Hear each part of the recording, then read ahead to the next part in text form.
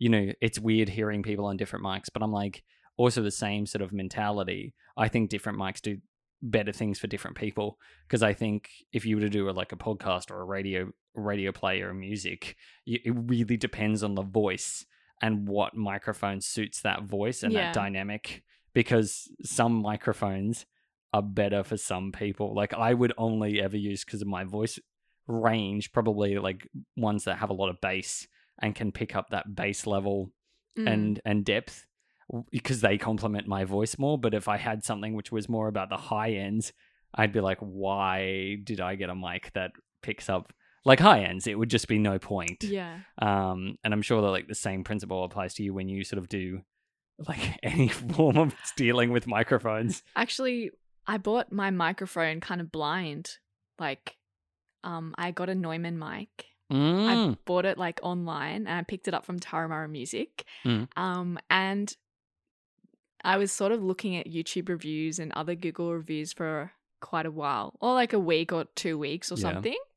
And I think the thing that swayed me to this particular mic, I think it's a TLM 49. I kind of forget like what I have, because like you look through so many different ones and they all like blur into one.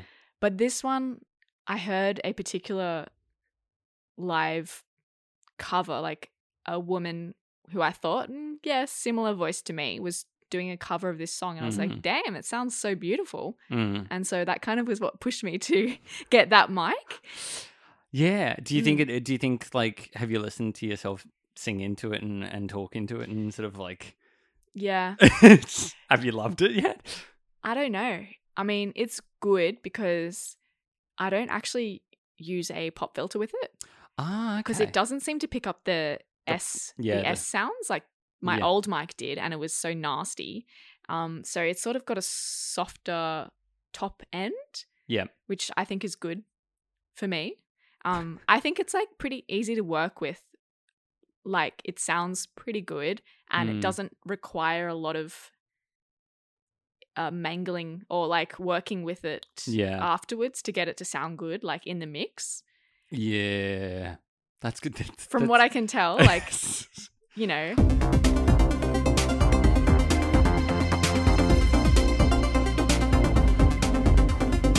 This is the Things We Do podcast, a podcast about film, life, television, culture, mental health, and all of that fun, jazzy stuff. Today we've got my special guest and friend, Isavina. Hello. Hello. Hello. Thanks for having me. No, thank you for coming on. Now, first major question. I'm going to get you to tell the internet and all the ears and people who don't know you who you are and what you do. Well, I didn't prepare for this one. I'm Isavina. I am a music producer, songwriter, singer, performer. What else do I do? just those things. Yeah, I'm drawing a blank, but I think that's enough. I also organise the Ableton User Group Sydney. Ooh. I work at APRA AMCOS, where we look after musicians' rights and songwriting royalties. I think that's most of what I do. Goodness, that's actually a lot. Yeah. You're like, oh, I don't do that much. I do a lot. I mean, like, what came first? What was it? Because royalties is a whole other movement in terms of music rights. Yes. What came first in terms of interests and trajectory, I guess? I started with like in primary school with like school band. Did that. Moved into orchestras in my teenage years and loved being in an orchestra. Like I just loved making sounds with other people, like in a big group. It's amazing, that feeling. And I was kind of at a crossroads in like year 12, being like, oh, should I do music as a career? Oh, that sounds crazy, right? Or should I do science because I love science and I'm quite good at it? Something in me just couldn't quite bring myself to go to uni and study science. Like I think I knew even back then I would regret it and I would always wish I had done music. And so I decided to honor that at the time. And I went to uni and I studied music. I probably didn't need to go and study music, but I think it was good for me in a way. Like going to uni is like a great experience. I mean, there's lots of negatives about uni, like the debt and like all that sort of stuff. But there's a lot of positives. Like it gives you a lot of time to think and learn. Yeah. Without the pressure of like working, because it's kind of understood if you're a student, like you're studying, so you're not working full time. Like no. And that means you get like lots of spare time to like watch TV and like sort yourself out and think about things, like have a lot of free time and work on whatever you want to work on, I guess. Yeah. I kind of wish I used more of that time. I only really kicked myself in the ass in like the last year of uni, where I was like, right, we're doing this now. I was so scared before that. Like, I didn't really believe I could. Like, I thought I was too old, even though I was only like 20.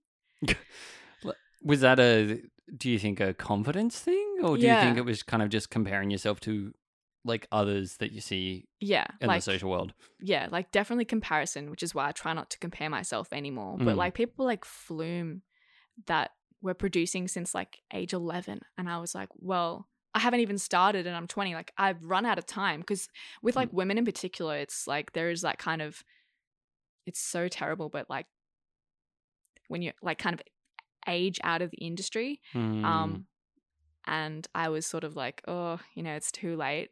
I don't really believe that anymore, but it is something that people think, unfortunately. And like, feels like 30 is like the deadline for females in the performing arts industries. But yeah, I don't believe that anymore. I think like there's plenty of artists that have, like Caroline Polachek, who's in her late 30s, who's amazing, and I think is like kind of for the better that it like she's matured, she's worked on her craft for so long, and it's like for the better for the art that she's making, and now she's finally getting an audience. Anyway, this is a long tangent. I love it though. Thank you. So coming back to uni, I decided in the last year of uni to do an honours year on production creative process. Yeah.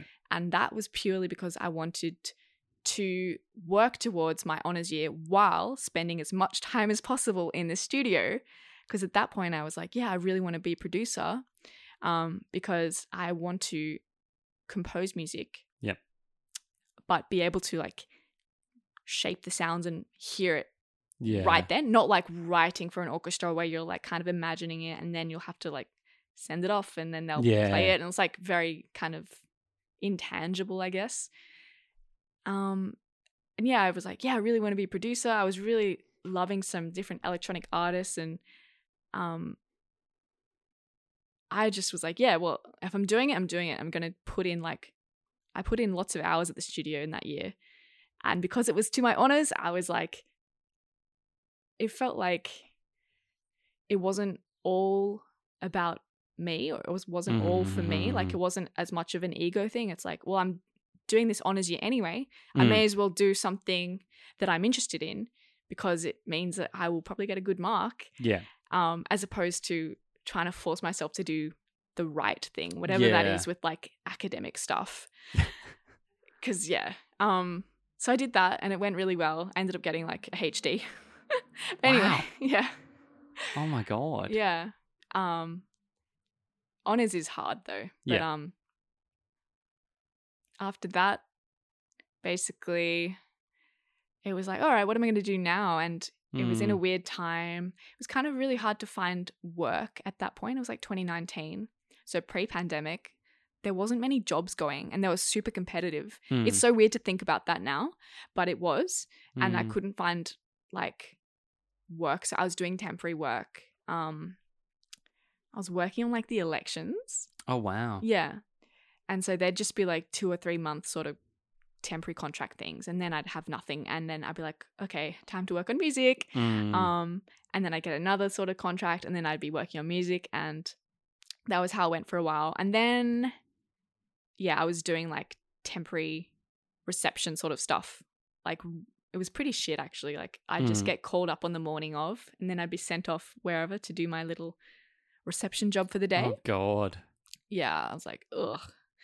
yeah, it wasn't great. Like, I just didn't like not having a routine or knowing where I was going to be or knowing if I would have anything on, because it would kind of like the night before I'd be like, okay, another day to work on my music, and then at like 7:30 that morning they'd be like, all right, we need you to go there, and I'd be so devo. I'm like, oh man, no, I can't work on my music today. Yeah. Anyway, and then obviously like pandemic hit and there was none of that work anymore because offices closed. Blessing in disguise. But no, I was like really at a loose end because I was like, what the hell am I going to do now? Like, there's really nothing I can do. I can't get a job now. Like, it's pretty much impossible. Yeah. At least until this, whatever this is, subsides, blows over, because we didn't know how long it was going to last. And unfortunately, like, it wasn't a very productive time. I know a lot of creators felt that way. Like, even though we had all this like extra time, or in some cases like limitless free time, didn't really happen. Yeah. Which is a shame. And then after that, later on that year, I joined a course, I'd say, like an online course called Finish More Music. Oh yeah. And it really like broke me out of my rut and gave me like a structure to start like finishing some of the ideas I'd had and like start making new ideas, and kind of like it was like a really nice sort of tie into my honors thesis in a way, like creative process. And then this is like a course that's kind of like similar but specifically for like dance music. Oh, cool. Yeah, it was really cool. It was a good find. And I'm still with them, and the way they've got course materials on their website, but they also have a Facebook group, and so every month you can submit up to 2 tracks you've been working on. Yeah. That are like kind of in a like 80% finished state. Yeah. And then people in the community give you feedback on it. Oh, cool. And in return, you give feedback as well. But it's like structured. So the feedback, there's like 5 questions you have to answer. Oh. So it's like very structured and it's very clever. That's great. Yeah. And so just going through that like every month just really helped to get me back on track and then improve my skills and get multiple perspectives. And I mean, during all this time, like, I think because talking about feedback, I'd be sending my music to friends and family, and the sort of feedback you'd get was just sort of disheartening. Just because they didn't know how to give good feedback and that it wasn't to their taste and all that sort of stuff. And yeah, like back then it probably wasn't that good. Whatever. It's all right. But like, yeah, like I was going somewhere with this. Yeah. No, I like it where it's going. I mean, I do think that also, you know, do you think that was a confidence thing as well? Because like, you know, pre-pandemic as well, the confident, you know, you're clearly grown in confidence on how you output stuff and how you see yourself. But pre-pandemic, I think there's a lot of, you know, as you say, there was a lot of competitive nature, and I don't know, there's still a little bit of that today where it's like, you know, everyone's still trying to like break it into the industry and everything. But I feel like maybe it's the self-reflection and opportunities that you've had that sort of see, you know, especially because I know you on a personal level, but I feel like, you know, it sort of benefited you to kind of have that self-reflection period and be like, okay, well, you know, time does help, and time, you know, working on your own projects and having, like, as weird as it sounds, like having a pandemic kind of gives you the opportunity to reflect, even though it's not great and you have like months of, you know, not creating. It's kind of the beneficial thing, because then you can stop, find out what's, you know, like that course and everything, that, you know, trajectory really kind of pushes you back into what works in your own mind and your own taste, and then get feedback, which, because I mean, like, constructive feedback is great. A lot of the problem most people have, and family and friends, just kind of, it's from a, you know, an audience perspective. And while that's great, it doesn't really give you the opportunity to be like, you know, because audience perspective, I always feel, is a little bit like, some people are going to love it and hate it. Like, it's not, because that's the point of taste. It just varies from person to person. Yeah. But you want family and friends to be just supportive. Yeah, definitely. Like, this is swinging to like my latest song. I sent it to some of my friends on release day, and one of them was like, "Oh yeah, it's nice, but I like your other stuff better." And I was kind of like, "Oh, I mean, I do always appreciate honesty, but it's like I do think, and maybe it's just because I've been doing this for a while. I think it's so important to support people on release day, and if a week later you want to say, maybe in person is probably better. It's like, oh, I liked your track, but I do like the other one. I think I like the other ones better. That would be like, oh, okay. But I think it's important to like support people on release day or like at the gig. Yes. And try and be really positive. I think I agree with that, and I think it's also just really good to support people, regardless.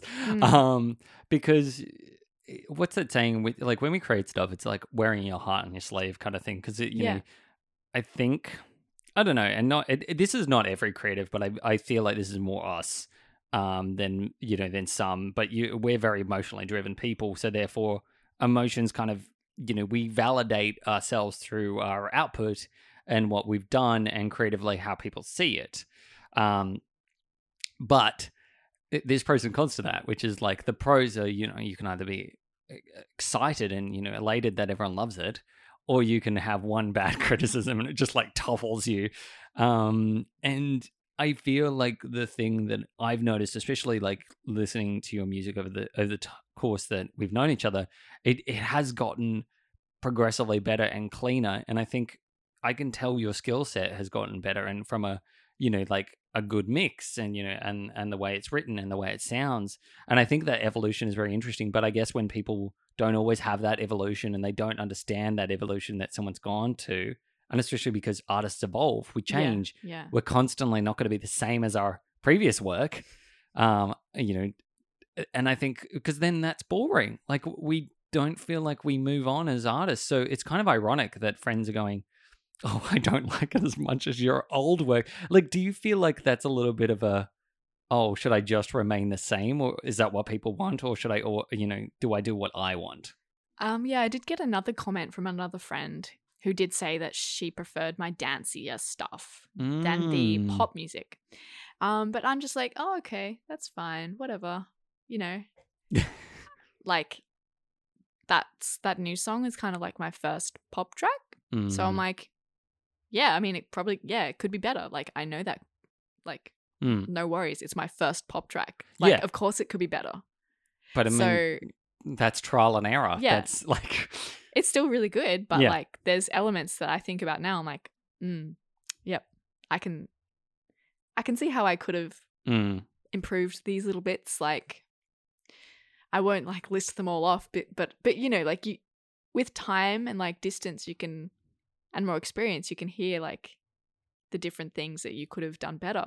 Yeah. But I'm always thinking like, there's so many people that are so scared to even release things, and I just don't care. I'm like, I'm just going to put it out. It's good enough. It'll do. Like, people have resonated with it at the live show before it's been released on the platforms like Spotify and all that. And so it's like, yeah, it's good enough. I know my vocal performance can always be improved, and that's okay. That's fine. Like, that's the journey, I guess. It is hard though. Sometimes I cringe when I listen to my voice. And I find it really hard in saying all of this. I find it really hard to listen back to my own music. Really? It makes me very uncomfortable. I wonder, is that a self-reflection thing, do you think? I don't know. I think because it's like I'm so close to it. Like it's sort of like seeing myself naked. Like, I don't know how to describe it. It's just like, oh, I don't want to look at that. Like, I don't know. Sometimes I might listen. No, so I think what it also is like I love performing my music, and I'm like, hell yeah, this is great. As soon as I switch into becoming a consumer of my own music, something about that just doesn't feel right. Like, I think, yeah. I think that would be very, like, if you did that and you consumed your own music for a constant, like, nick of time, it's kind of like, I don't think any artist is really comfortable. Otherwise, you're incredibly vain, I think. But it's the same. Like, I think it's interesting. There's a level of, I can't watch too much of the things I've made over and over and over before I kind of go, oh God, I see all the faults with them and stuff like that. And I think, well, it's nice to get feedback.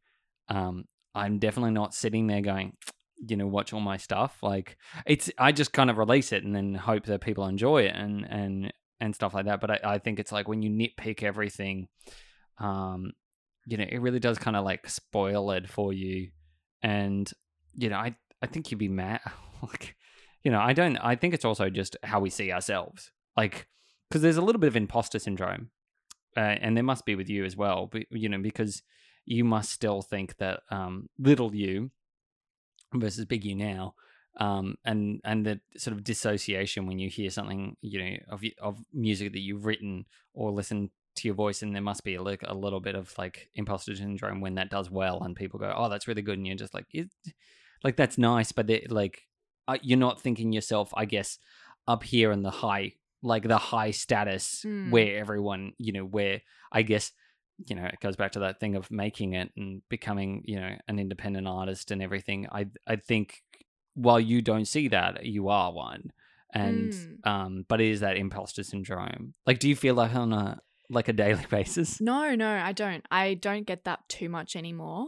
But I guess in certain situations I get it more. Like when I'm playing a gig, I feel pretty good usually, but I might feel nervous like in the lead up, like during the day. But when I'm actually doing it, it feels pretty good, and I don't feel like a fraud or anything. I'm like, yeah, I belong on this stage. Like, fuck yeah. Sorry. Yeah. No, swear. Okay. Don't worry. Love it. But like on the flip side, and I have no problem like coming on a podcast or doing stuff like that, or like hosting the user group. I'm like, yes, I do belong here. But like, when it kind of kicks in for me is like at a industry conference or something. I'm like, I don't know if I'm quite ready to be here, or if I'm in the same league as these people. Like, industry conferences are so weird. Like, such a weird mood. Like, everyone's trying to like sort of suss like who you are, like where you're at, and all this. I think that's where the competition kind of comes in a bit. So they're interesting. And I always feel like I should put myself out there, but I'm like, nah. It's just a weird vibe there. I mean, like, it's interesting as well because I feel like there is this sort of big, when you meet execs or you meet like people of like certain kind of a caliber, it is very weird. You do kind of see this sort of like, oh, but I think it is also because everyone's from a business perspective. Like, you're trying to find you're trying to be a product and you're trying to be sellable, and that's, I guess, a little bit more.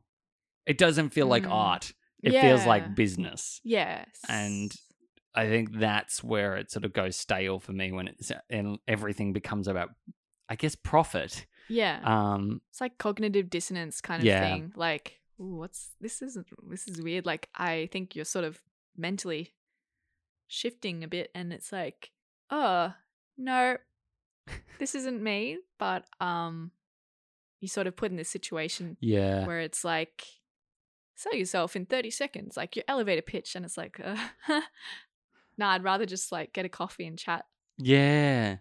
Rather than go and like dress up to the nines, hoping that someone would be like, oh, I literally went to the conference like pretty much how I am now, like with my jeans and like Asics sneakers on, and I felt really bad. Really? Yeah. I was like, oh, I should have dressed up like white, because I just wanted to be comfortable. Yeah. Because I was like, it's probably going to be a long day on my feet.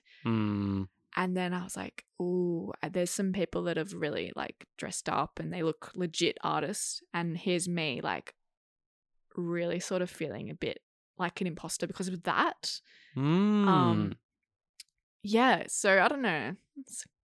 There's a tidbit for you. I mean, like, I guess with it goes back to that comparison thing and always comparing yourself to others, even though you don't do it as much. But I mean, that's the prime example, isn't it? Like when you go to a conference and you're sort of like looking and comparing yourself to everyone else. Like you see it at, Emmy Awards, and you see it at like constantly, like when you go, like social events and stuff like that on, and I guess that we have that very American vision of the industry as well in Australia. I don't know if it's just like my lens on everything, but I think that Australia really, in terms of the industry, especially in the music and the arts industry, like once you become a prophet to someone, it really takes you away from the independent artist and the creative freedom that you had. Like, would you agree with that? When a lot of sometimes you feel like some artists don't have as much creative freedom anymore because of like labels or who they've signed up with. I'm not sure. I think labels like can control things like release schedules, so like timing of releases, and I guess they would have the power to say no to a lot of things, because they control the budget basically. Yeah.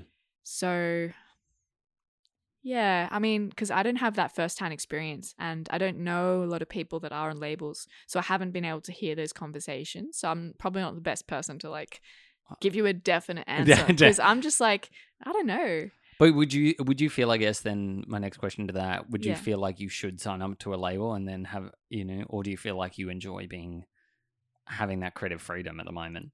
I think it would be pretty good to be on a label. But you'd have to like really negotiate the terms of that, I think, and be really careful. Yeah, so I don't know.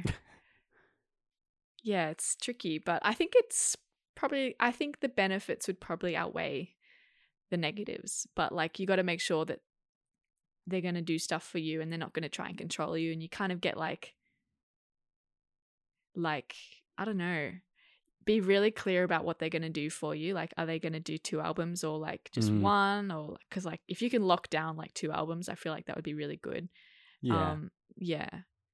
Yeah, that's the dream, isn't it? But no, you should push for that, I think. Yeah. I mean, like, I absolutely agree, and I think that that it's kind of one of those things that I just remember, like a lot of people wanting labels, especially when like left high school, and it was like if you were in a band or something, or you were an independent artist, everyone was like, oh, I can't wait to like sign up a label. And I think it's also because I graduated in 2010, so it was like there was a lot less like digital platforms. There was like Apple, but no one knew how to get onto Apple like as a platform. I think everything's much more accessible now than like especially because streaming is such a easy interface. Like you can get songs onto Spotify pretty easily now. Yeah. And people do listen to it, and and it gets a lot of critical feedback as well as but I think back in the day it was kind of like it was such a negotiation to get anything on like platforms, and I remember just going to a lot of friends like little launches and getting their little CDs that were clearly recorded on like those rewritable discs that you bought from Officeworks. And while that was great, and it feels like so long ago, I think the ability to kind of like look through my Apple Music and or Spotify and go, oh, okay, I've got Isavina music, I've got like I can scroll through what I've got in terms of artists that I personally know as well as artists that I don't know, and I think there's a lot more like freedom, I guess, to quickly type in a name. Whereas back in the day, you couldn't find. I remember I could not, for the life of me, find some of my friends' bands, even though I knew they were on like Garage. What was that site? There was one site that used to be kind of like just dump your music onto. I can't remember what it was called. SoundCloud? No, SoundCloud was one of them, but there was like a few sort of like low end. And I remember like like Double J and Triple J were the sort of like, but Unearthed and everything, like that's where some people got their music on, and they're all great platforms. But I do remember like back in the day, there was like, I guess there was a lot more creative freedom to who got what on, but now it's sort of like a really random choice about what you hear on the radio, and like I have found some of the best music by just happenstance, like by other, like it's not quite as simple as just listening to the radio anymore. It's kind of just scrolling past and the algorithm goes, these independent artists you might like because of they listen to this, and this. You have similar tastes, so it will Mhm. kind of list you who you want and who you want to see quite quickly. Have you found like that be an interesting thing, especially like in terms of your own input to your own music now and listening to artists that necessarily you wouldn't have thought of? Not really.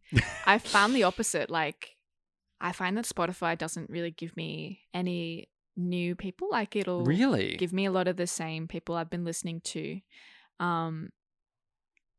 Yeah, so that's been like the last little while because I've started listening to like the happy mix, the moody mix, the whatever mix, because it's sort of like a mix. Like, sometimes I just want a mix of music for when I'm like going for a walk or working or whatever. And because I don't know, sometimes I don't want to commit to like a full album or something, or like I don't make as many playlists anymore because I have so many playlists, but I sort of have stopped trying to curate. Maybe that's because I'm not finding the gems, because Spotify is not giving me the gems. But you should write a very lengthy email to Spotify saying, "Give me some gems. Give me the gems, Spotify." So how do I find music? I don't know. I don't. Really? I don't think so. Like, I think the only real thing is like if you're listening to like Sam Fender, who I love, and maybe you've made like a playlist of like 4 Sam Fender tracks, and then when it goes to the end of the playlist, it starts the playlist radio. So then it gives you songs that like sort of might fit on that playlist but aren't on the playlist. And that's like probably like the ideal discovery for me. Because like a lot of the Spotify playlists I'm not super into. I don't know. Like, I was rinsing like indie pop, that Spotify playlist, for a while because I love that sort of sound.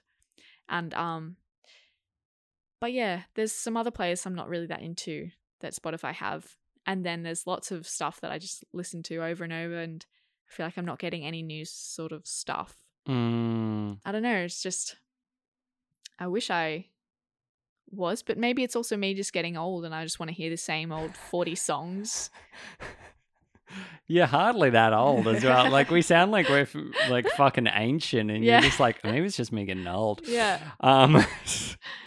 But no, I do agree with that. I do think that you kind of, I guess, it's you limit yourself to what you can listen to as well. I do think these platforms are built for the young though, like the super young. So like. Are we making content for the next generation? Yes. Yeah, yes, we are. Because like you'll see the Spotify playlist and like the little captions they have, they're so Gen Z or Zoomer or whatever they call it. Yeah, I know. They just look so Zoomer, and I'm like, oh, okay. So this is where we're at. Like in the last like year or two, it's like switched. Yeah. I mean, like it does kind of also make me feel really old when like my cousin's kids are like 12 and 10, and they're telling me about things that I don't even know, and I'm like, oh my god, I actually am old, because they're telling me about music and stuff, especially like, I guess I remember listening to music that was made in the 70s and 60s with like my parents would listen to, because that was what I grew up with. So it was like, in the car, you'd have the cassette in the tape player and you just listen to what my dad had on loop. And I guess now with the amazing free access and, it is easier for kids to just kind of like discover artists, but they're also like, everywhere. Like, friends just recommend music now. They're just like, oh, I heard this great song on YouTube, or I heard it on like blah, blah, blah. So they'll just send it to, each other. And I guess like, I feel a little lost as an adult of because I didn't have digital like platforms or really a CD collection until I was about 16. And now I feel very old. I still have all my CDs, but I like never play them. Because, it's like it's all on Spotify, so what's the point? But are you a classic person though? Do you still like collecting CDs? I used to, but I haven't. I've stopped myself. Which is probably a very good thing. Yeah. Yeah. I mean, that's fair. I mean, we do live in the digital age. I mean, when you make music though, like, do you have a good filing system? Do you have a good... I'm wincing. No, not really. It's pretty shitty. I'm just trying to think of what I do. I'll like label the project file by date, reverse date. So 2022 month, day. But the thing is, like, when you're like starting a song, you have no idea what it's going to become. And so the sort of name that you'll give it will just be like Bumpy Groove or something really dumb. Like, it's going to be nothing to do with what the song will actually be. So it can be hard to sort of like looking back through your sketches and being like, what the fuck is this? So I think I'd like suggest to like bounce out, and I don't even do this, like export the track is into like a WAV file or an MP3 or whatever and have it in your folder. Yeah. So instead of having to open up the whole project, which can take like 30 seconds or something to load up, you can just quickly press play and be like, oh, that's what that is. I need to get into the habit of doing that. Like, I've been thinking about that for ages, but I don't know. Maybe I just haven't felt like it. But I can say, like, in the past, I would spend like 50 versions on a track, like save as 50 times or more.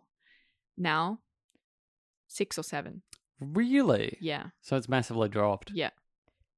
Do you know why? I think, well, I'm probably saving as a bit less.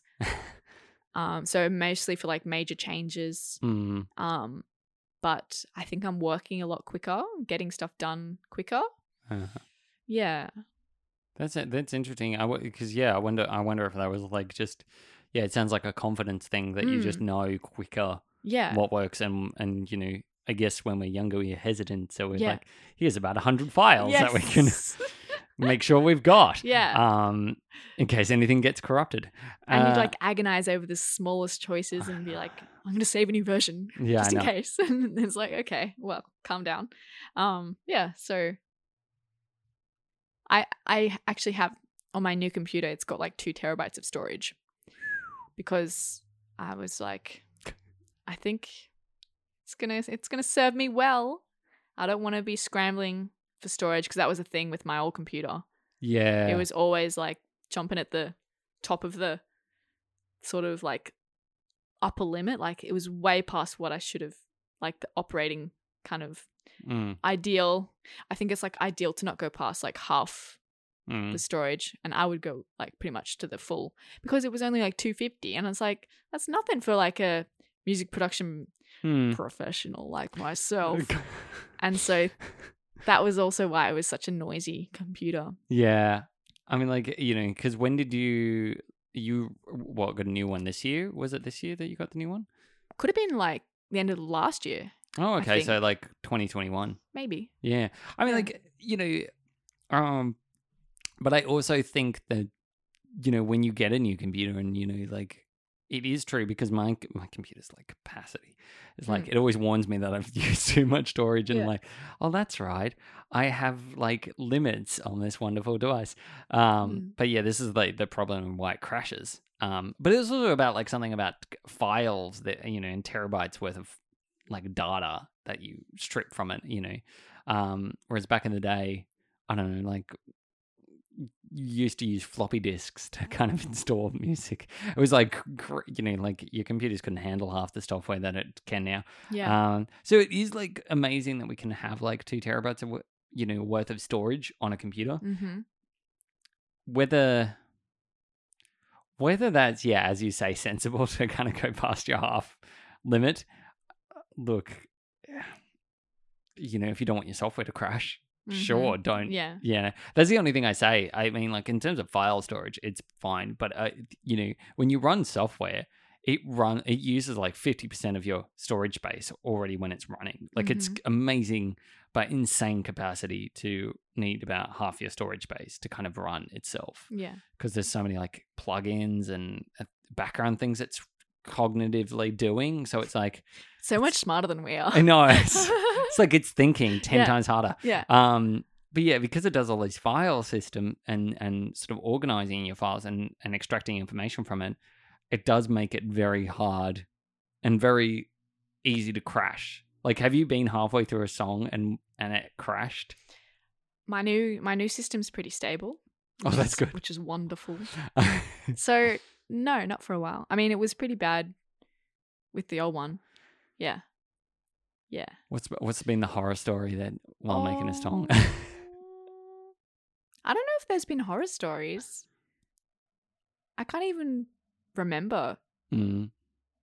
But I do remember, this is sort of like, it's not a horror story, it's just like a pain in the bum. Like when I updated the software that I use, Ableton, to the latest on my old computer, on the laptop,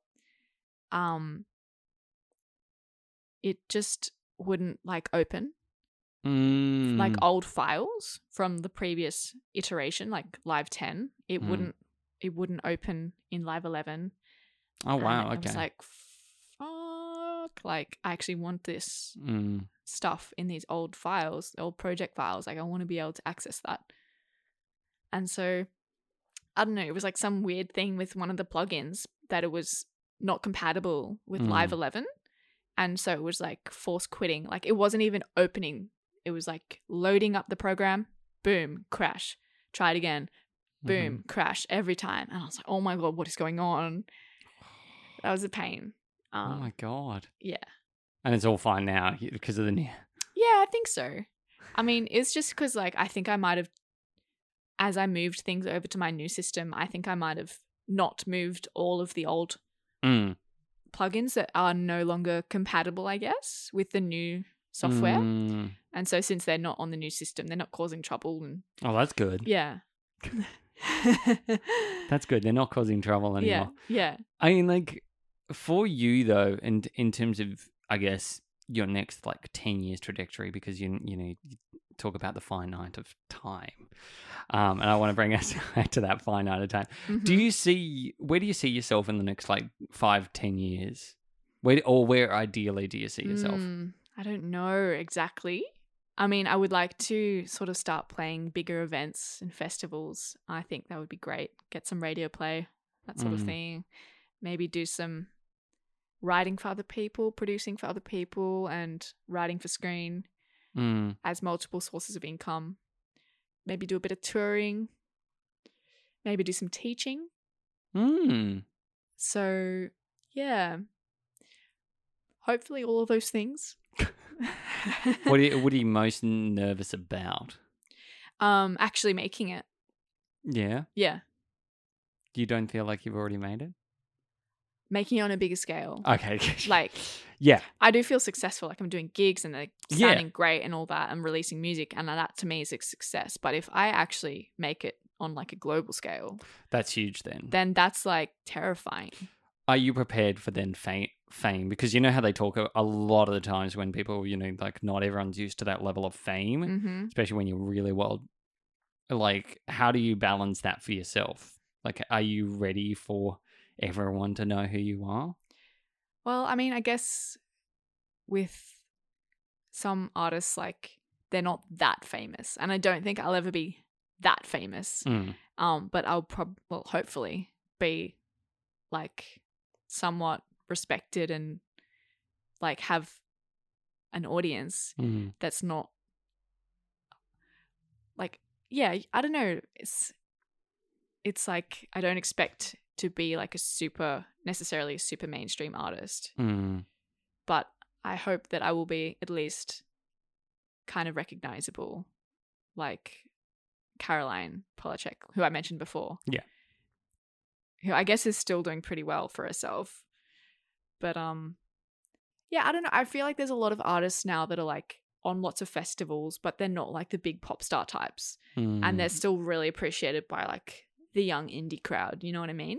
Yeah. But it's not like every mum and their 3-year-old would like know like who they are, like Taylor Swift or Dua Lipa or like. Yeah. I mean, like, Taylor Swift is also like a phenomenon as well. Oh, and yeah. It's sort of like, it's like Billie Eilish. And I remember years ago, and this actually wasn't even that long ago, I remember when Billie Eilish was a supporting act. Oh, yeah. I actually, a few years ago,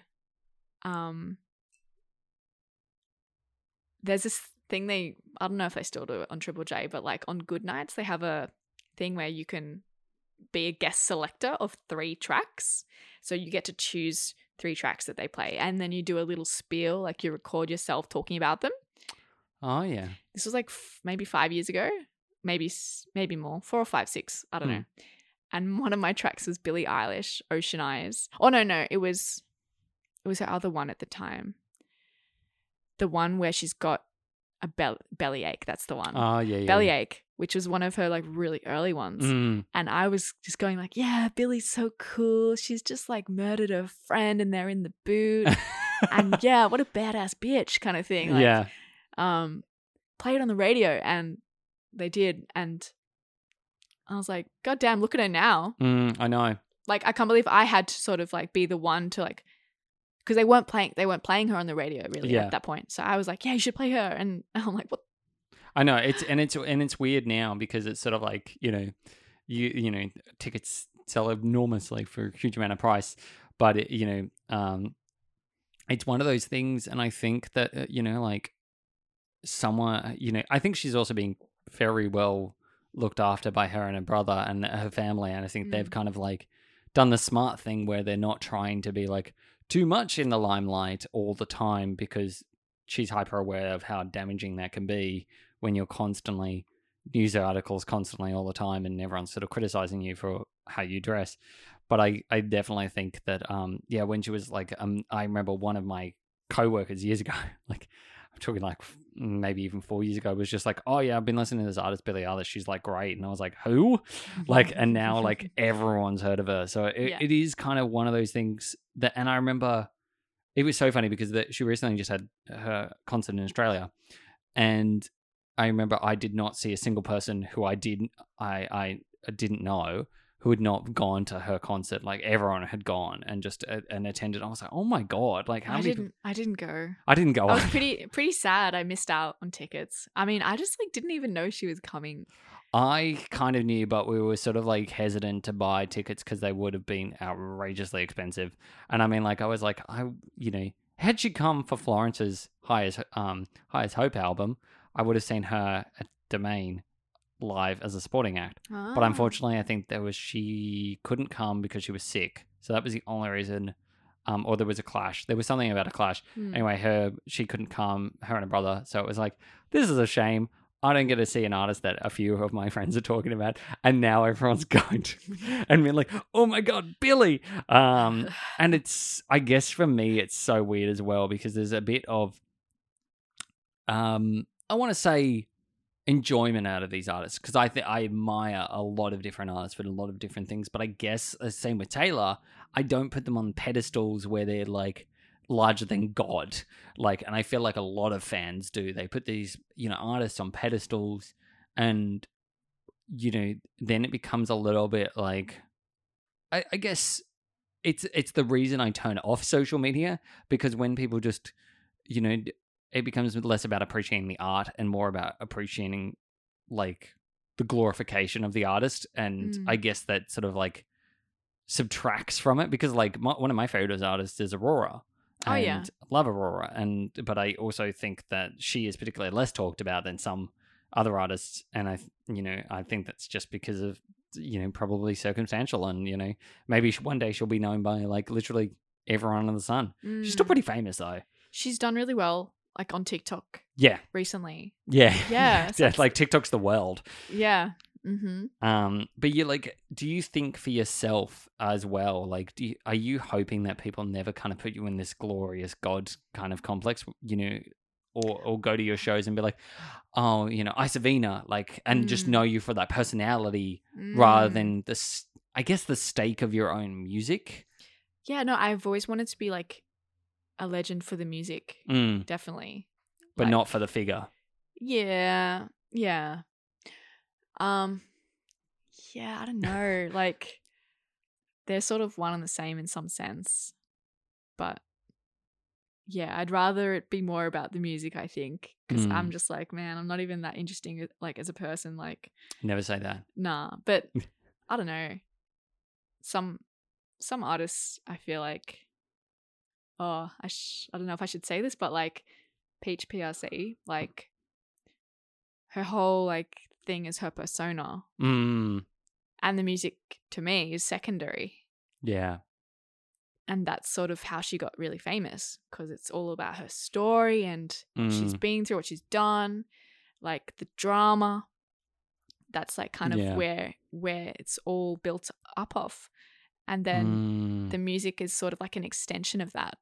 Yeah. And that's not what I would want for myself. Yeah.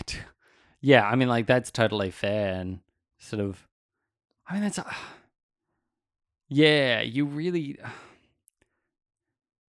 don't want it just to be the only thing that people kind of gravitate towards you as your story. Like, and I feel like, would there be ever a time where you just, you'd take a break from live performances and then just solely release online?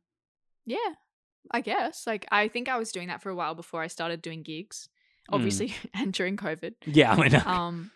Not that I released a lot during that time. Probably only like 1 or 2 songs. But yeah, I mean, potentially, I usually go by what I'm feeling. Like, if I feel like I want to do that, then I would do it. I try and do what I want, and which is great. Yeah. I mean, that's the challenge. But yeah, like, I guess the thing, and it's also like the thing is, your persona and presence. I guess when people know you personally, and then when people know your stage persona, it's a little bit different. Like, and are you sort of intending to always keep those two things separate? Probably. Yeah, probably. Yeah, I mean, I'm pretty quiet, so going on stage, it's actually really easy for me. Which is interesting. Yeah, it's really easy. I've got the mic. I'm in control. I do my thing, do the stuff that I can't do as Gemma, which is my real name. So as Isavina, I'm like, well, they are separate. Yeah. They're different. Yeah.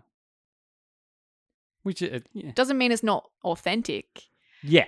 But it's like some of the stuff I've written about didn't happen at all. Like, I wouldn't have probably done that. Like, it's just what I was really, maybe not feeling, but I was like, it was a small part of me that I very much enlarged. Yeah. Which, I mean, is what's that creative liberty and creative licensing. Yeah, I mean, like, because I think knowing you as well and having those two separate worlds as well, it's very interesting to sort of, sit down with you and have coffee versus like see you on stage. It's like two very, I know they're the same person, but they're also two very different people. Like, and I guess you're very good working a crowd, but then when you're in your own world, it's a little bit different. You sort of want to keep as far away from the crowd or just enjoy the moment with people. Yeah. Rather than, I guess, necessarily be the center of focus. Yeah, that's true. So I think that's why I like performing, because it's like my little time to sort of do my thing, and then I'll be like, jellyfish away, sort of like into the background. Well, not background, but like not. I'm naturally not the loudest. Like, I'm a little soft-spoken or medium voice, as you like to say. I have the very medium voice, very crisp medium voice. Yeah, so, but honestly, like, I feel like my voice comes through best through my music, and sometimes, like, in general conversation, I don't feel like I have the best things to say or, like, the most knowledge about certain topics, and sort of, like, I like to listen and not talk shit, like pull stuff out of my ass. Like, I don't think that's authentic to me. Like, yeah. I mean, that's very true. And I don't think you've ever been sort of someone to pull stuff out of your ass left, right, and center. Yeah. But no, I mean, like, I think also, and I sort of disagree with you in the fact that, oh, you're not interesting or anything like that, because we've had very much in-depth conversations about all sorts of things. But I definitely think, I don't know, it's one of those things that's like, well, how many people do you want to listen to that conversation, because I feel like we all have stories, we all have opinions, we all have life, and that's part of what makes us unique as people and individuals. And I guess like the one thing, I have this all the time where, like people go, oh, back in the day before like I really had an online presence, people are like, oh, what do you like? I only know you as sort of like in like two things. And now it's like, oh, actually, you like several things, and you have a following, or you have like a platform that you talk about, and and everything. And I think that makes us more connectable and like approachable. But I mean, at the same time, I think everyone has a story, and I think everyone has like an opportunity, whether they think they do or not, to tell that story. And I think that it depends how because we only shape our own stories as well. Like we're in control of our own stories. Whether you talk about like social media as being like a bit of a fuckwit in terms of how they tell stories, or the different angles that people take and strip information from you.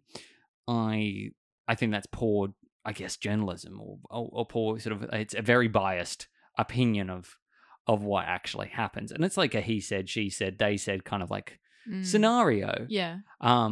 Whereas I think when we're in control, like, and that's why I think a lot of the time now what we say is really important, because, it does give, people inspiration. It does give people like, an idea of who we are, and I guess like a solidification, whether you think it does or not, because,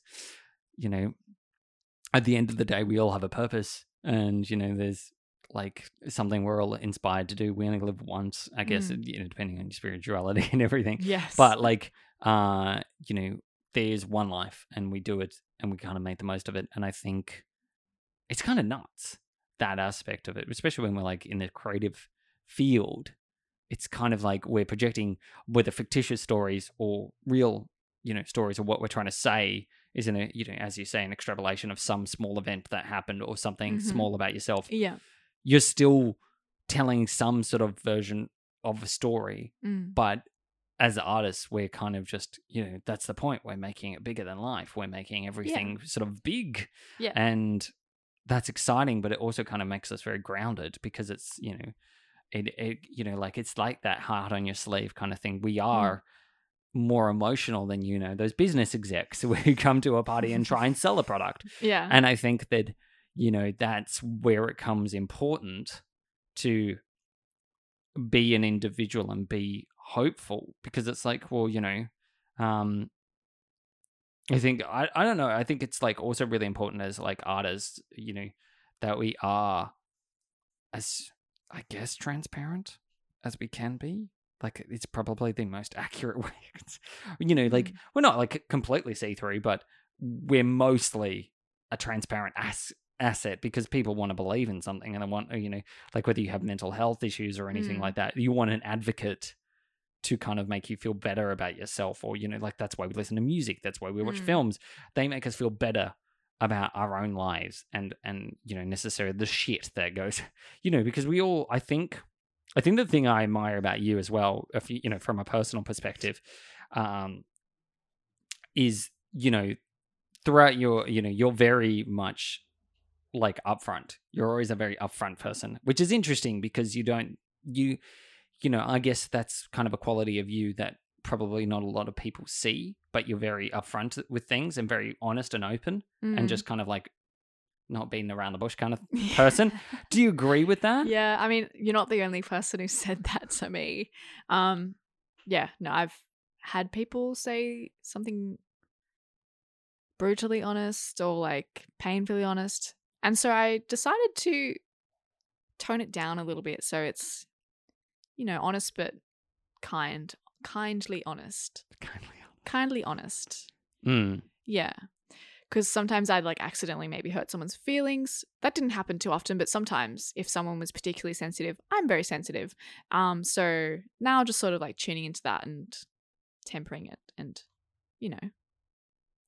maturity. Like, you learn things as you grow, like how to like talk to people in a way that they'll listen and not get hurt, or because, like, obviously you're not really trying to hurt people, but sometimes if you say something like the wrong way, you know, people can get offended or get hurt. So yeah, definitely like trying to be more delicate with stuff like that. But yeah, what was your question? I don't even. I just loved that you answered that, and that was kind of like the basis of my question. Yeah. But I mean, like, yeah. I think also with that, and you know, like being so brutally honest, I think it kind of makes you more approachable as well, because then you sort of don't get the fictitious like nothing's not true, because you always know where you stand. Yes. Yeah, I mean, even when I was really young, like I just didn't lie. Like You're terrible at lying. Oh, I mean, I don't try because I know that I wouldn't be able to pull it off at all. So I don't lie. I don't lie at all. If I do have to give someone like I said before, like if I have to give someone a hard truth, I'll sort of just be like, yeah, I don't know. This is just my opinion. That's always a good one. So it's sort of like, you know, like this is just what I think. Doesn't mean it's right. Like, you know. I forgot the question again. What were we saying? About brutally honest. And, yeah. And you know, whether you're, you know, like your opinions and how you approach people. Oh, yeah. So I don't see the point in like not being honest. Like it feels like a waste of time. Yeah. It's like I'd much rather just communicate. I think that's what it really comes down to, is communication, like authentic communication, and just being clear and like knowing, like, yeah, even if it's something that's hard to take, it's like probably better to just be clear about it. hard pill to swallow kind of thing. Yeah, in the end, it's going to save you time.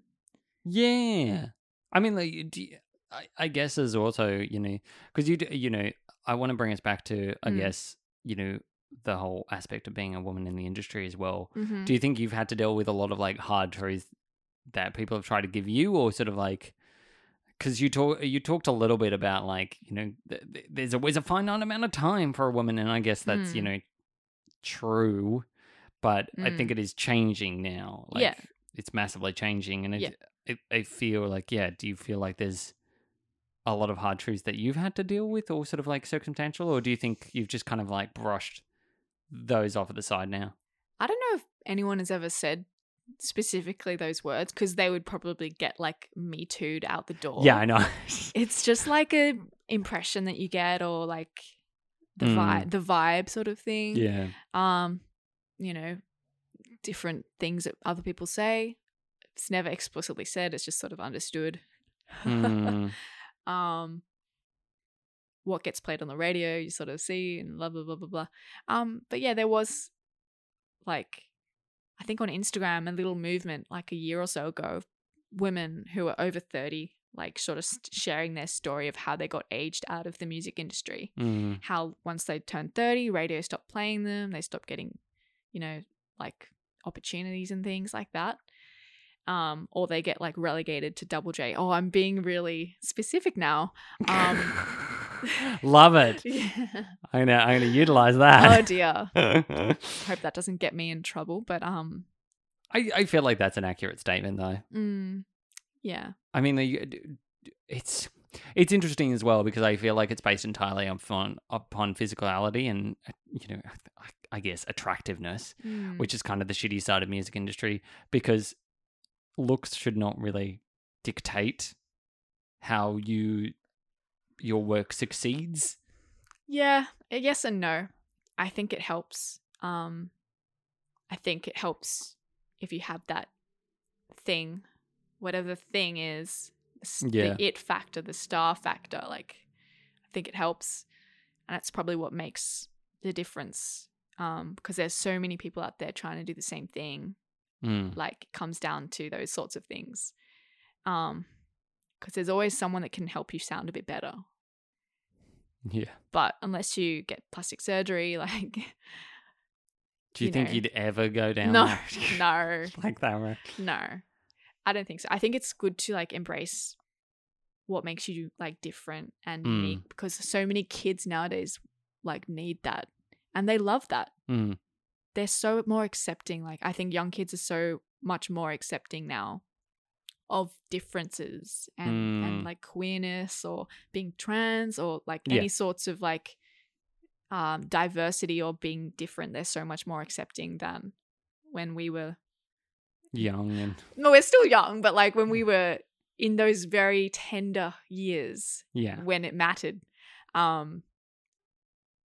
it's different. I think it's different now, even though like obviously there's a lot of toxicity on like TikTok and stuff, but in general, I think it's way more accepting.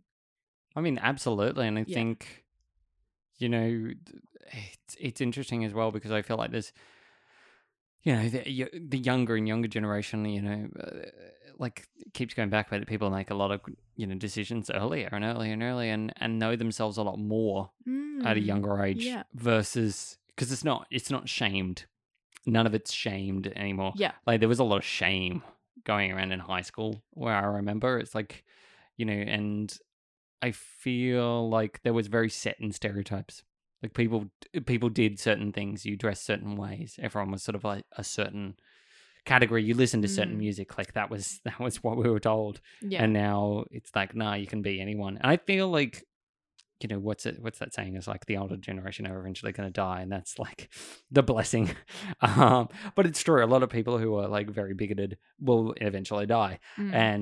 But yeah, like I don't know. It's sort of inspiring, especially like, you know, making content for, or, you know, giving people hope who are younger than us. Yeah.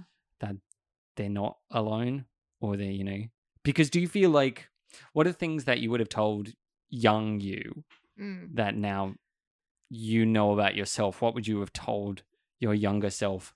Here's some advice, and here's, you know, here's where you're going. That's a great question, Marty. Like, whoa. Throwing you the deep ones. Well, I mean, I probably didn't realize how sensitive I was until my psychologist told me. So I probably would have told myself to go to therapy a lot younger than I started. Probably would have helped a lot. Just to like help you work through your things without like obsessing about things that don't really matter. Because like a lot of depression is just obsession about negative things in a way, like, or things that happened in the past that you can't change. I'm not saying I was particularly depressed, but like there was moments where it was like a bit like that, if that makes sense. Like, I should have really like let go of certain things. And yeah, I mean, that's probably what I would have told myself, was like, try and focus more on like the moment and try not to ruminate too much about the past or worry about the future too much, because like a lot of us suffered from like quite severe like doomsday anxiety, I think. Some people's, like a lot of people still do, a lot of young people are going through that now, but I sort of tried to let go of that because it's so unhealthy for your like so bad for you. And it's like, it's not gonna, feeling that way is not gonna change the world. No, you're gonna change the world by feeling good. Really, like it's where you're in your power. Yeah, I mean, you can't, and you know, like, I'm not saying you can control always that, but I think because, you know, like depression comes out of like also managing chemicals in the brain and everything. But I do agree that, like, you know, it's because of those imbalances that you do kind of like, unless, you know, thinking about positive thoughts and trying to think about, I guess, going forward, when you're constantly focusing on the events that previously happened, they sort of dictate how you feel, and you can get yourself into a rut where it's suddenly, you know, like, you know, unfortunately, like the pandemic happened, a lot of people who were very clinically depressed ended up taking their own life.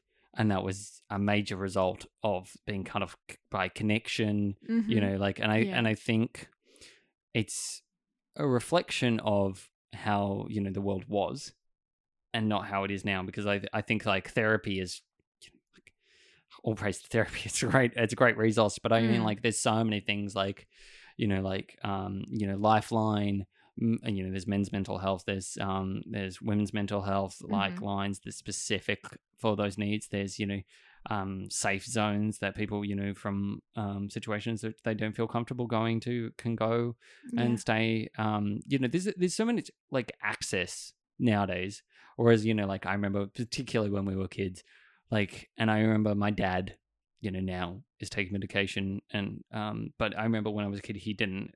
Therapy was not on the high list of priorities that he was ever going to consider. Yep. And now it's like something he considers and is on meds, and lives a very happy and healthy life. But it's one of those things that had he said years ago, oh, I'll never bother with that stuff. And it's always funny when I hear people who don't believe that therapy, even if you're not in a like, you don't have to be clinically depressed to go to therapy. Sometimes it's just really useful to get diagnosed with like certain neurological conditions. A lot of people actually end up discovering that they've got like ADHD or a slight version of autism, or on the spectrum somewhere. And that's fascinating because I think it really kind of makes up a broader spectrum of people and differences. But when you never want to touch a therapist, I think that's when you live in a very kind of like, and you don't believe in it, is kind of, what do you think of other people who do it then? Like, what's your real thought of that? Because then you must think that everyone's over dramatic, and I think that's really negative, because it's, everyone has their own way of dealing with things, and whether you use therapy or you use like I guess herbal remedies, or you see I guess someone like a crystal bear or something like that. I was like trying to think what exactly like that is, but I mean, like, I think that everyone's beliefs and how they handle their own sort of like well-being is massively important, as long as it doesn't like negatively affect others, which is where it comes to. Because I remember like back in the day before I was on meds, man, was my mental health like spiking. It was like a massive like overhaul. And now that I've been on, like, I don't think the meds are the only thing that's sort of like, but I think a lot of external, like, it was something that my therapist said, which was, when we have control of our external elements, and and we just put those to the side, and we don't let them sort of dictate our day-to-day life, and we don't let them bother us, and we control our what we can do about ourselves, then you'll feel better. Because the external factors of, oh, someone just was rude to me at the coffee shop, I can't do anything about that person at the coffee shop because they're just going to be an asshole if they're in a bad mood. What I can do is how I react to that situation, which will then put me in a better mood for later if I try and go, you know what, no, I won't worry about that, I'm going to move on. But I remember back in the day, anything would set me off. It's like just falling apart. Like, do you feel like you're better at managing just the day-to-day routines better? I think I'm actually a lot busier than I used to be. That can be a bit difficult. But what I do is I meditate every day, 20 minutes or so, and it makes everything a lot easier. I'm much calmer, less reactive. It's like, I feel like I'm more in control of my own thoughts. Yeah. Generally, I think I'm more positive. But there's still like worries, and I could be like more carefree, but we'll get there, and you can't be like that all the time. Yeah. But yeah, no, definitely, like, I'm way better at managing my own mental health, for sure. Like, I feel like I'm in control, whereas like before I was just like, whatever whim, whatever thought came in, oh man, okay, shit, I feel kind of shit now. Yeah. But I was also really good at having positive thoughts as a teenager as well. I was like, oh, isn't this world amazing? And then other people would be like, but X, Y, and Z. I'd be like, oh yeah. But no, now I feel like I've really kind of made the separation between self and thought, and not kind of identifying with thoughts. That was a big discovery for me. so that separation of like you exist apart from your thoughts. Yeah. Like that's just like a little neuron going off in your brain. Like that's not who you are. So learning that separation was like a big deal, and learning that you could actually control what you think about in order to influence how you feel was another big thing. Yeah. Learning to recognize and sort of see yourself as separate was something I learned from I think meditation, and a book called The Power of Now, which sounds silly, but it was a really good book, and that was quite eye-opening. Yeah. So you just like use it as therapy, kind of like a therapeutic book? I mean, I guess it's probably more like self-help or something. Yeah. But it's not like I was using it in place of therapy. Yeah. I think I was starting therapy around that point. It's always good to have self-help books as well. Yeah. I always find like they're like, you know, little useful advice. I love self-help. Yeah, I know. I think it's great. Yeah. It's a unique perspective. Like, but I also think it's very good to have like that outwards perspective. But I mean, I agree with that. Like, I'm probably should meditate more than I do, because it does help. Oh, but, yeah. You know, like I do a lot of Pilates and yoga, so that also helps. And I think that's like when you're sort of mindful of your own body and kind of like what you're doing day to day. Yeah. It's very easy to kind of keep atop of everything. Although that's not to say that I don't have spouts still to this day, but it's a lot easier. Yeah. Than it was like say 3-4 years ago. Yeah. Yeah. See, and you'd say the same. Yeah, for sure. Yeah. Oh yeah. Yeah. Definitely. That's good. Like, yeah, and like you learn how to like self-soothe, as they say, like learn what you need, learn what your triggers are, and that will help you to identify when you're maybe running away with like a worry train of thought or something, and it's like, oh, I'm worrying about this because it's one of my triggers because of this experience, but it doesn't mean that it's like necessarily true or that what I'm worried about is going to happen, because it's just like the tendency that you have. You notice that, oh, that's my tendency to think those things, but has that ever happened? Yeah. Well, actually, no. So you just be like, oh, that's my thing. You sort of be like, yeah, I do that. I know. You like accept that. Yeah. And be like, yeah, I know that I do that. That's what's happening right now. Being able to recognize that as a pattern, super helpful. Yeah. Yeah.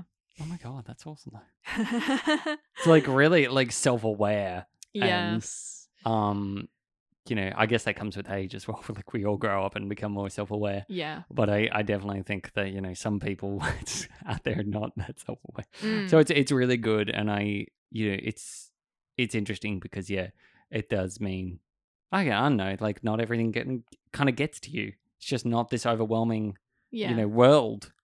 And we're able to slow down and sort of able to step back and realize, wow, how am I going to create the next project without like going down the rabbit hole of self-deprecation or, you know, or self-negligence or, you know, because I feel like that's so easy to, as a creative artist as well, to, you know, lack of self-care. And it's always very important to have self-care, especially when you're a creative, because creative energy goes hand in hand, like into your projects. And, you know, I've definitely gone days where I've forgotten to eat. Oh no. Oh, I always eat. See, you're good. I always eat. Yeah, no, I never forget to eat. I'm like, what's next? Yeah, what's the next meal? What's the next meal? Oh, so now I'm like trying to focus more on like choosing healthy meals that are like have enough protein and making sure I eat enough protein, because that's actually really important. I didn't actually understand that, because I've got PCOS and like protein is a big factor in like trying to balance blood sugars and stuff like that. So I'm like, okay, that's really helpful to like actually know that. And I do feel a difference like when I've had like a good breakfast with like eggs and like wholemeal bread, as opposed to like just the bread. Yeah. Like with a bit of peanut butter or whatever. It's like, yeah, there's definitely a difference. Anyway, that's kind of going off topic a bit, but I love that though. That's now we know that Isavena's breakfast routine is like this. Well, ideally, not always. No. Yeah. What's your standard breakfast though? probably at the moment scrambled eggs on toast with like a bit of avocado. Oh, look at that. That's like breakfast connoisseur right there. That's like going to a cafe every morning and the finest Put meat. a little bit of cheese in scrambled eggs and it's pretty good. You're making me hungry. I'm getting hungry too. I know, just thinking about food. Yeah. But I'm going to use this as a perfect point to wrap us up as well. Mm-hmm. I've got so many more questions I want to ask, but there's never enough time. Yeah. Isavina, yes. Where can people find you? Where can they stalk you on the internet? Oh, yes. I'm just picturing that. I'm at Isavina Music on Instagram. I have a YouTube channel which has like my music and some videos that I made myself, which is kind of fun. Spotify, I'm Isavina, Icevena. And it's also like all my music's available on like most of the major platforms like Apple, Spotify, SoundCloud, YouTube, whatever. You'll find me. Just put it in Google. You'll be right. Just type it in Google. Yeah. You'll find it. Yeah. Thank you so much for joining me. It was an absolute pleasure. Thank you for having me. It was great talking to you, Marty. It's anytime. And if you want to go and check out more episodes of the things we do, you can check them out on Apple and Spotify. I'll be speaking with another guest next week, and I'll speak to you all later. Goodbye.